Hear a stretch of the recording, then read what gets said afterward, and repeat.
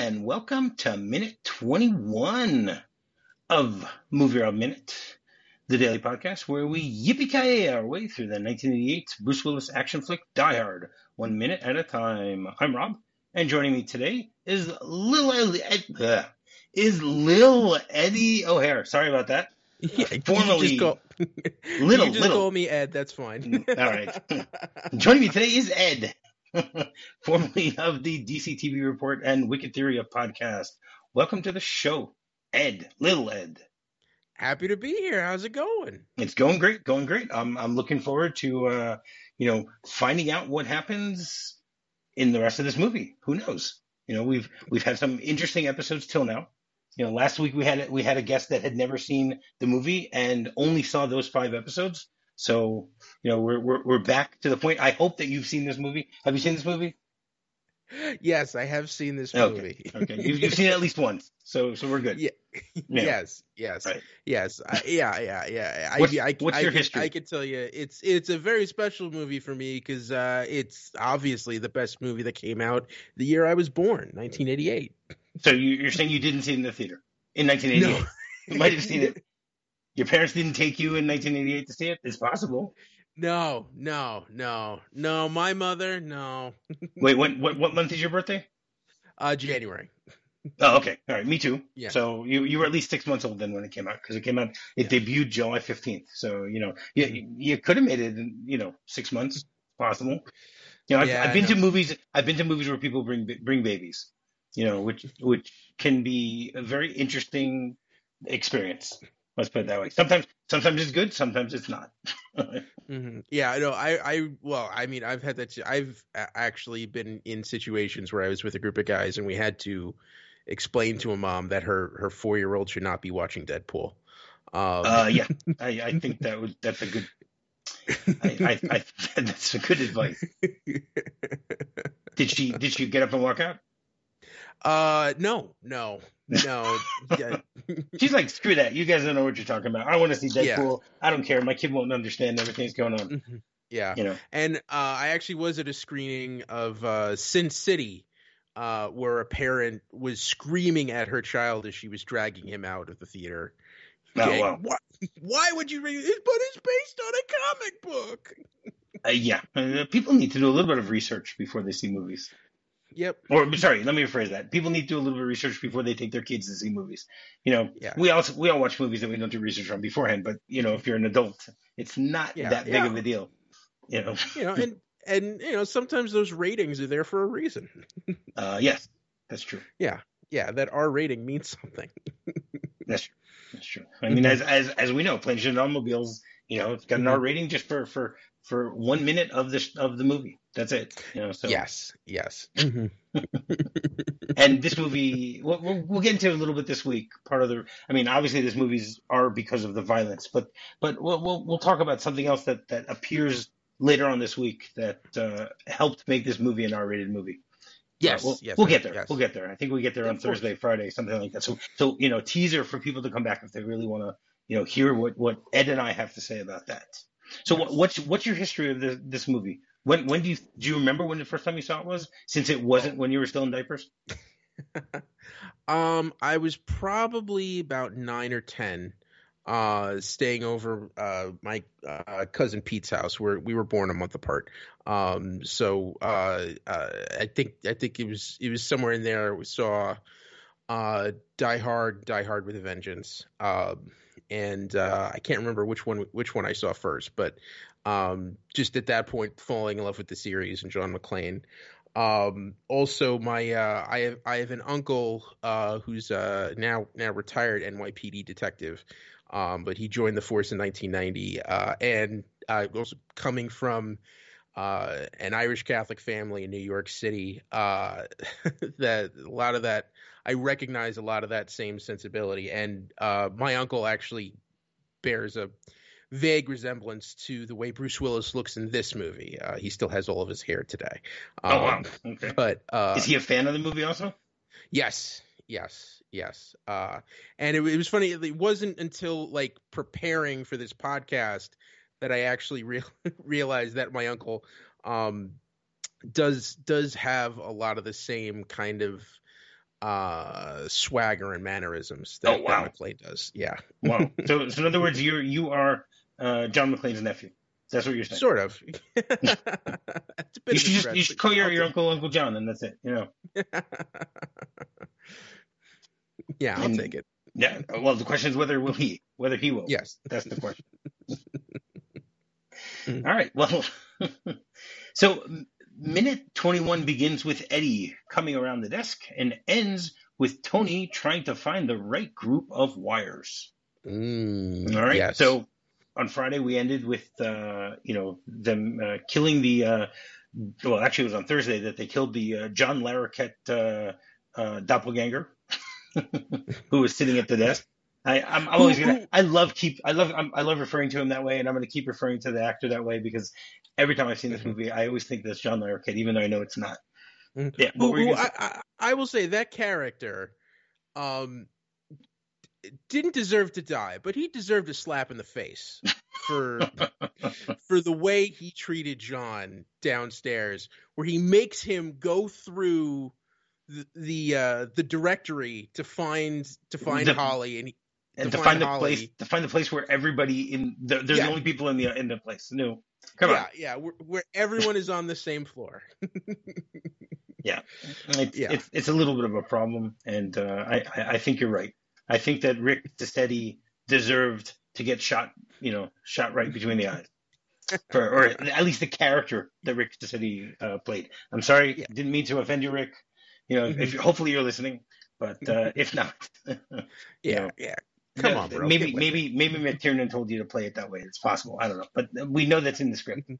So that Yeah. is the way that things are supposed to play out. So hmm basically, that's what happened. Then Theo went to go close down all the elevators in the back room in the control room, and then he throws something very strange to Carl, who passes it off to Hans, and then this minute begins with Eddie coming around the desk in order to start putting on the uniform of Rick Sassetti. So I guess it's a good thing they shot him in the head because they didn't get any blood. Somehow they got no blood on the jacket, so it's possible to wear it. Funnily enough, my grandparents, when I was growing up, lived in a townhouse, but there was a high rise that was part of their complex.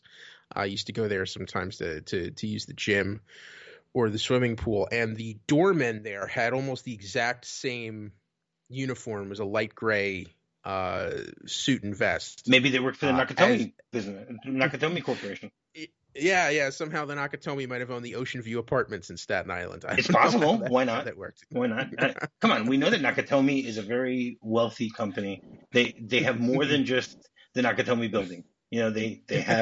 They definitely have offices in Japan, and we can infer possibly that they have offices in New York because the assumption that I've made, and whether it's correct or not, we'll never know, is that Holly was working for Nakatomi in New York, and they gave her the opportunity because she's a very high level position here, so she had to be working in some high level position beforehand in order to get this type of job. So it's possible that it was just a promotion within Nakatomi, and that they moved her over, or she was working somewhere else. She wasn't working as a secretary or as a teacher or something like that. She had some very high profile business job before she moved over to Nakatomi in LA. Yeah. That we can tell for sure. The question is what type hmm of job. Who knows whether it was Nakatomi or not? We'll also never know. But I mean, one of the things that I really like about the way this whole movie is set up, first of all, you see how organized the bad guys are. I mean, Eddie already is wearing the shirt of of what a guard would wear. He's got the vest. All he needed was the jacket. The jacket. Yeah. I guess he needed the jacket because it has the emblem of Nakatomi.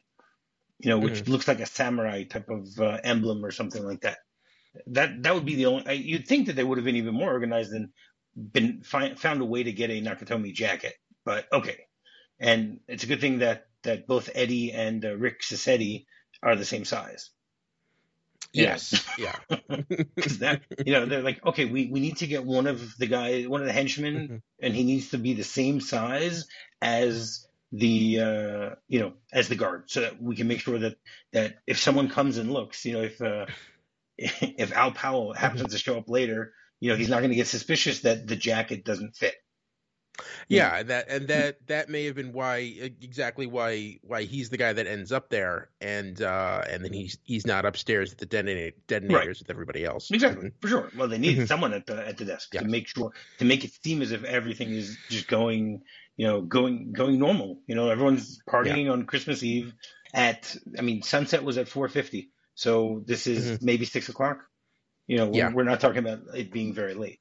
It's one of Hmm. the things that I've noticed a little bit of a pattern between the three movies that I've done so far in The Great Escape, Planes, Trains, Automobiles, and here is that it always seems much later than it really is. Things look darker. Planes, Trains, and Yeah. Automobiles, there were scenes that look like take place at 3 o'clock in the morning, and they don't. They take place at 8. When they're stuck on the highway or stuff like that. But whatever. So at this point, Hans walks over to the door of the lobby, and then he looks out in a very intense way, as only Hans Gruber can do. Which Yes. he's great at that. And then he takes the card that he has in his hand and places it on the lock panel, and then swipes it in order to engage the alarm. And he does it in a very swift and suave way. That first he's looking to make sure there's nothing going on. Yeah, yeah, and that's just enough to get that perfect profile shot, so you really get a sense of who he is. That this is the guy who's in charge. Yes, Uh, yes. Alan Rickman knew what he was doing. This was his first movie that he starred in, because he was only on theater beforehand, but he got it right here. No question about it. yeah. He gets the gaze of the whole thing, which is why a lot of people say, myself included, that he's one of the best villains in all of film. There are very Yeah. few villains that you could say are better than him. Because he's a Hmm. likable villain. He's not Yes. he's not a villain that you look at and say, "Oh, I hate that guy." He's like, this is a guy I would Hmm. love to meet. Even though he's sadistic and murderous and all those things. But whatever. So, first of all, it's very strange. How does the alarm work here? Like, what would you think? They're locking the door. Okay. Again, it's 6 o'clock at night. There's a party going on in the building. You'd think that the guard would. The doors are open. When Theo and Carl showed up last week, they didn't need to wait for the guard to come open up the door for them. When John showed up 2 weeks ago, he didn't need to wait for the guard to show up for him. So why? I understand from the villainous perspective why they want to keep it locked, but on the other hand, they want to keep things looking normal. So why would they lock it? Well, it may just be a sense that I think that's exactly it. They don't want anybody coming in. And they'll have someone at the door so that, if they can unlock it just to address somebody. If a cop comes knocking at the door, they could just open it to do it. But they don't want someone just wandering in aimlessly, or if someone's not paying attention, that they could get into the building. They want to control exactly who and when people enter the Right. building. No, I agree with you on that. But I'm looking at Yeah. it from the perspective that if they want to be as inconspicuous as possible, so at 6 o'clock at night, locking the door is going to be a little more suspicious. It's not 2 o'clock in the morning when, okay, there's nobody expected to come in, and therefore it's the guard's job to keep everything locked. Well, I think they're figuring, it's not like that alarm is going straight to the police. No one else is going to know that they've engaged the alarm except them. Right. Okay. Mm-hmm. True also. And then Mm-hmm. he takes the card and throws it to Eddie. Nice throw here. Makes it right to Eddie. There's no Yes. fumbling along the way. Nice Mm-hmm. arc in the throw. And then Eddie takes it and puts it in the inner left hand pocket of his jacket. Mm-hmm. Right. And then we see that right behind Eddie at this point, we see that Theo is still there. He's playing around with like a bag that's right behind there. Which Yeah, and you see that he's immediately the wisecracking shenanigans and everything are gone, and now that he's with Hans, he's all business. Yes. And He's moving straight forward. Right, he's on assignment now. He doesn't want to look like he's jerking around in front of the boss. Correct. Exactly. Especially Hmm. since they apparently all know who Hans is. Yes. You don't mess with Hans. That's what it comes down to. But what I like is that okay, Eddie brought the bag that Theo is going into. Like again, it's all planned out. The Hmm. Eddie only brings that bag. I mean, I'm assuming he has his stuff in there too because I think does the bag stay there or Theo takes the bag with him? That I don't No. remember. He puts it over his shoulder. He And puts just it over takes his it shoulder, with so him. he takes it. So Yeah. whatever Eddie needed, he already took out. From there. Yeah. So no, it's just interesting the way that it's all. The little crossing the T's and dotting the I's. Yes. Along the way of making sure that okay, this is all completely covered here at this point. And then we see Hans nod over to Theo. Theo then starts walking towards the elevator, and Hans once again looks out into the distance. Once again, just trying to figure out, making sure that nobody is coming around, nobody's going to be bothering them. And then we see Hans turn after a few seconds, and then he walks towards the elevator behind Theo. And at this point, we hear that the music starts changing. It goes to a different type of beat.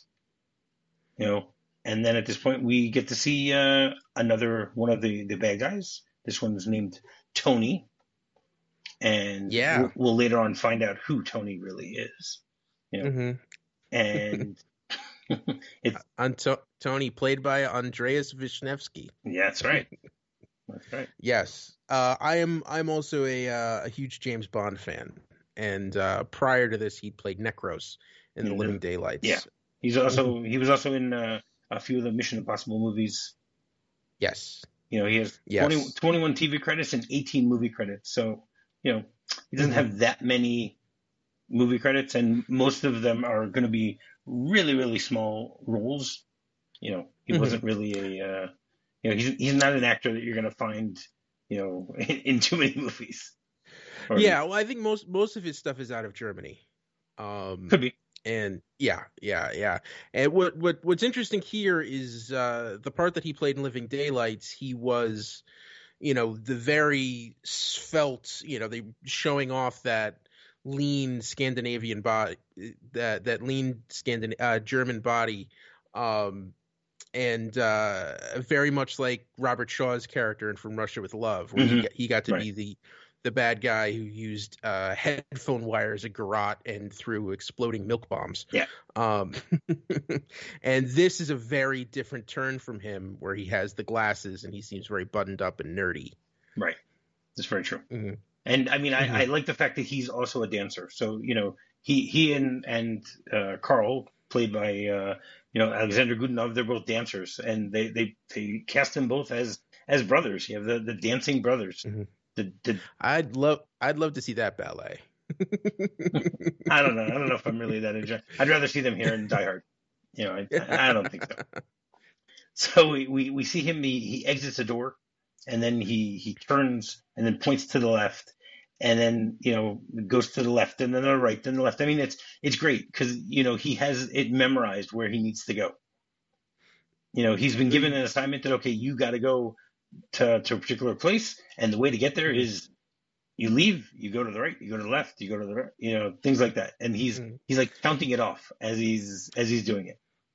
Yeah, you can almost it looks as if you could tell he's never been here before, and he's only looked at these directions on a map, which is why he's sort of going okay, here, okay, all right, now I'm where I need to be. Yeah, and we get an amazing tracking shot, because it follows him. As he's like coming towards the camera, and the camera's moving backwards the entire time with him as he's going, left then right then left, and at that point we see that it completely just follows him through on the corridor, and then as he's making his final left, you can see on the side of the wall, he moves into like this small little brick corridor, which in a few seconds we'll find out is actually a stairwell. And there's a sign on the side that says B2, Stair 3, no roof access. Okay, which is funny because he's going down. My assumption is he's in the basement. You know, he's not in, you know, they haven't brought, you know, he's not in the top floor or anything like that. So like, you know, I wonder where the other end of the stairs are that go up, because if the stairs are going down at this point and the sign says no roof access, so you'd think that there would be stairs that are going up somewhere behind him maybe, but then the sign shouldn't Or be there.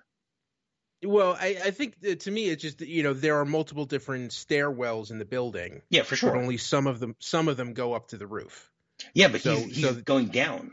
Ah, you're saying if someone walks up and then sees that, okay, that could be also. I wasn't yeah, thinking from yeah, that perspective. yeah. It's telling people who are going up that you're not going to get to the roof from here. Right. Okay. You got to go to the other side of the building and take the other staircase. Right. This is B2. Stairwell. Maybe you Yeah. need to take B1. Who knows? You know, Yeah. and you might bump into John McClane along the way later this week. Yeah, I think the floor is basement level 2. Mm-hmm. Okay. I think that's what it is. The floor is basement level 2. Right. Okay. Okay. But all right, that makes sense also. yeah. Yeah. Okay, I didn't think about that one. I was thinking that it was stairwell. Because it's stairwell number 3. So it's Yes. Okay, you're right. It's basement level 2. That actually makes a lot of sense. Now, did you look at that the way the sign is on the wall? It looks like it's taped with duct tape. You know, it's not like affixed or anything like that. It's something that you know is looks very temporary. Well, this depend. Do you know? Was this shot? I'm guessing this was shot at the Fox Plaza. I doubt it. I doubt it. This looks like this looks like something. I didn't check. I don't really usually go into where things are. You know, I don't do the research as to which shots are on a stage and which shots are real. But this does not look like a real shot. It looks like something they did on a stage, on a sound stage. Okay. That's what I would think. Because I was gonna say I know the building Nakatomi Plaza is actually the Fox Plaza, which is on the Fox lot. And the building was just brand new at the time. There was only one floor where the offices were being used. So it may have been that, you know, the building was still kind of under construction and they were just putting the signs there as placeholders until they put the permanent signs. Right. Yeah, of course, it's possible, but it's funny that you can see that it's duct tape. You know. Yes. So, who knows? What do you know about duct tape? As an you weren't expecting that one, were you, Eddie? I know, as an Eagle Scout, I know it has very many uses. I have buddies who used to make wallets out of duct tape. I actually saw a picture online today of a wallet that was made out of duct tape. That's really cool that you brought that up. Yeah. And oddly enough, the one thing that it is not very effective at is taping ducts. Have you tried? I hope not as a Boy Scout. I hope you didn't get a badge in taping ducts, in the attempting to tape ducts. No, but usually like air ducts, if there's a lot of heat and pressure, the adhesive tends to melt away. Right. It's great at taping almost everything else. Right. Well, first of all, it's not called duct tape. It's called duct. DUCT. Yes. A lot of people do call it duct tape for that very reason. But the reason for that is it's actually made out of. What do you think it's made out of? It's made out of non-adhesive cotton duck cloth. So there is a duck related to it. If it walks like a duck, if it sticks like a duck, you know. And I mean, people have been using it since you know, it's listed in the Oxford Dictionary in 1899. So it means that even beforehand people were using it. But as you said, it's used. It has so many different uses. I mean, I found a list of all the different types of uses that it has been used for. We're not going to go into it because it's a little too much. But the thing I love is the fact that it was used on NASA used it on every mission. Yeah. You know, apparently they once interviewed Charles D. Walker, who was he was on a space shuttle mission, and he said that they take duct tape on every single mission because it's something that works really well even in the vacuum of space. Okay. And it's apparently ever since the Gemini program in the early 60s, every single flight, they always made sure to have duct tape there. And I mean, anyone who's seen Apollo 13 knows that that was actually used in order to help them with the filtration system when they were trying to get the carbon dioxide out. So they needed to Yes. take duct tape that they had. It wasn't something Yeah, that they just made up. It was something that really, really was done. So it's yeah, when they put the guys in the room and said, "This is what we have on the ship," there was a roll of duct That's tape right. there. That's right. So, And apparently the guy who designed the modification, his name was Ed Smiley. He said later that he knew the problem was completely solvable when it was confirmed to him that there was duct tape on the spacecraft. He says, "I felt like we were home free. One thing a Southern boy will never say is, I don't think duct tape will fix it." no. No, and duct tape was also used on the Apollo 17 mission when they damaged the fender on the lunar rover, so they were able to use duct tape to fix it. So it's interesting that that I mean, of two of the missions that were going to the moon, they needed to use the duct tape that they just happened to have stowed on board. So I found it to be really cool. Cool. Yeah. What were you going to say before about duct tape? You were going to. No, I said it is the magical tape that will fix everything, and you think it's the best tape in the world until you get on a film set and find gaffer's tape, and you realize that. I've never been on a film set, so I couldn't tell you, but I will take your word for it on that one. Yes, gaffer's tape is actually the tape is a thick type of cloth that is even stronger than duct tape. Oh wow! That they use for lighting rigs. So you think that NASA would have adopted that? Especially for all those people who think they faked the moon landing, so they needed all the video equipment and the lighting equipment. Well, you also got to remember that the U.S. government does everything to the lowest bidder, and gaffer's tape is much more expensive than duct tape. I'm sure they can find someone who can sell it. Who knows? And then Tony continues his journey, and he slides down the stairs. It's very cool. I've always loved the way that he does this. He does it very efficiently. He just puts his arms on the railings and slides all the way down. I didn't count the number of stairs, but what I did notice was it's very interesting that this is like a metal staircase. It doesn't. It looks like it's. It looks like they're in a submarine or something like that. Not something that you would find in an office building, even in the basement. But it works for the shot because the shot is great. How he slides down it. So. Yeah. I mean, I could tell you, being in several office buildings in New York, or in America, that it's very utilitarian. That kind of stone-faced walls, no, there's not even paint on there. Right. Yeah, and you're right. It is a metal staircase that he's going down. Yeah. And then the shot changes. And we see Tony walking down the corridor, and he seems to as he's walking, you see him motion, and it looks like he's taking something out of his bag, which is great. The way that it's a very fluid shot, and then he passes a group of 6 like tubes that are on his left hand side, and then he finds a way to skillfully glide over the railing onto the other side. He just. Again, you mentioned earlier that he must know all this stuff just by looking at schematics of the area, and he already knows where he needs to again, we mentioned he's a dancer, so I guess he's good at doing these acrobatic moves to get over get over the railing over there and stuff like that. But he does it very gracefully and nicely. So and then the next shot we see that he has this what looks like an electric pizza cutter in his hand.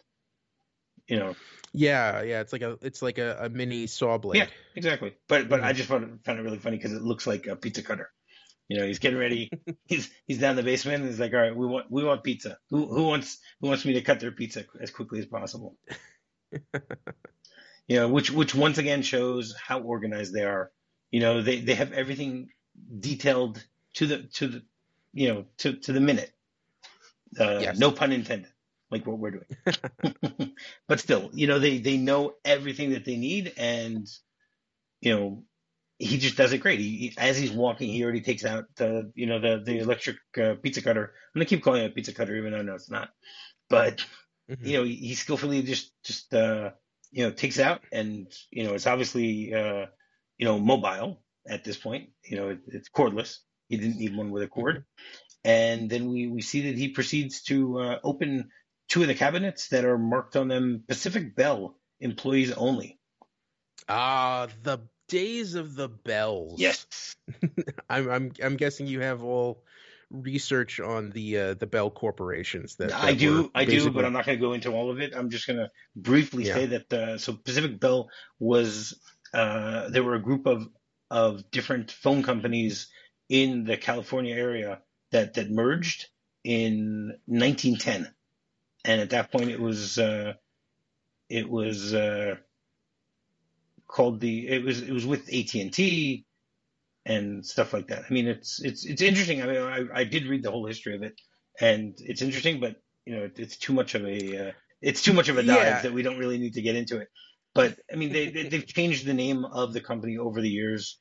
But between 1910 and 1984, it was known as the Pacific Telephone and Telegraph Company, and then in 1984, it actually was called Pacific Bell from 1984 till Yes. 2002, and then Yeah, and that was part of a nationwide monopoly that was yes, broken up. correct, I could tell you, New York, and it was just the phone company. yeah. There was just one phone company and in New York it was Bell Atlantic. Yeah, for sure. I mean, I lived in Yeah, I yeah, grew up in Detroit, Michigan Bell. hmm, yeah, That's the way it was up until up hmm, until the 90s when, or actually, I think it was only in 2002 where they really broke them up. yes, hmm. But they did a nice job of it. they, Bell had a great monopoly, and it really worked, for quite a long time. I mean, when when they broke up AT&T in 1984, so AT&T held 89.8% of Pacific Telephone. Yeah. So they still owned a lot of it. So yeah, it's interesting. I Hmm. mean, Pacific Bell will come up, in a future season when I hopefully get to Die Hard 2, because even though John's in Washington, we get to see a phone that says Pacific Bell on it. But we'll get there. A teaser for a future season. Keep listening so you'll be able There you to go. get there when we do that. And Hmm. as he after he cuts open those cabinets, he pulls out like a little valise, a metal case, from his little bag, and he starts Yeah. to sort through the various wires that have spilled out after opening up those cabinets.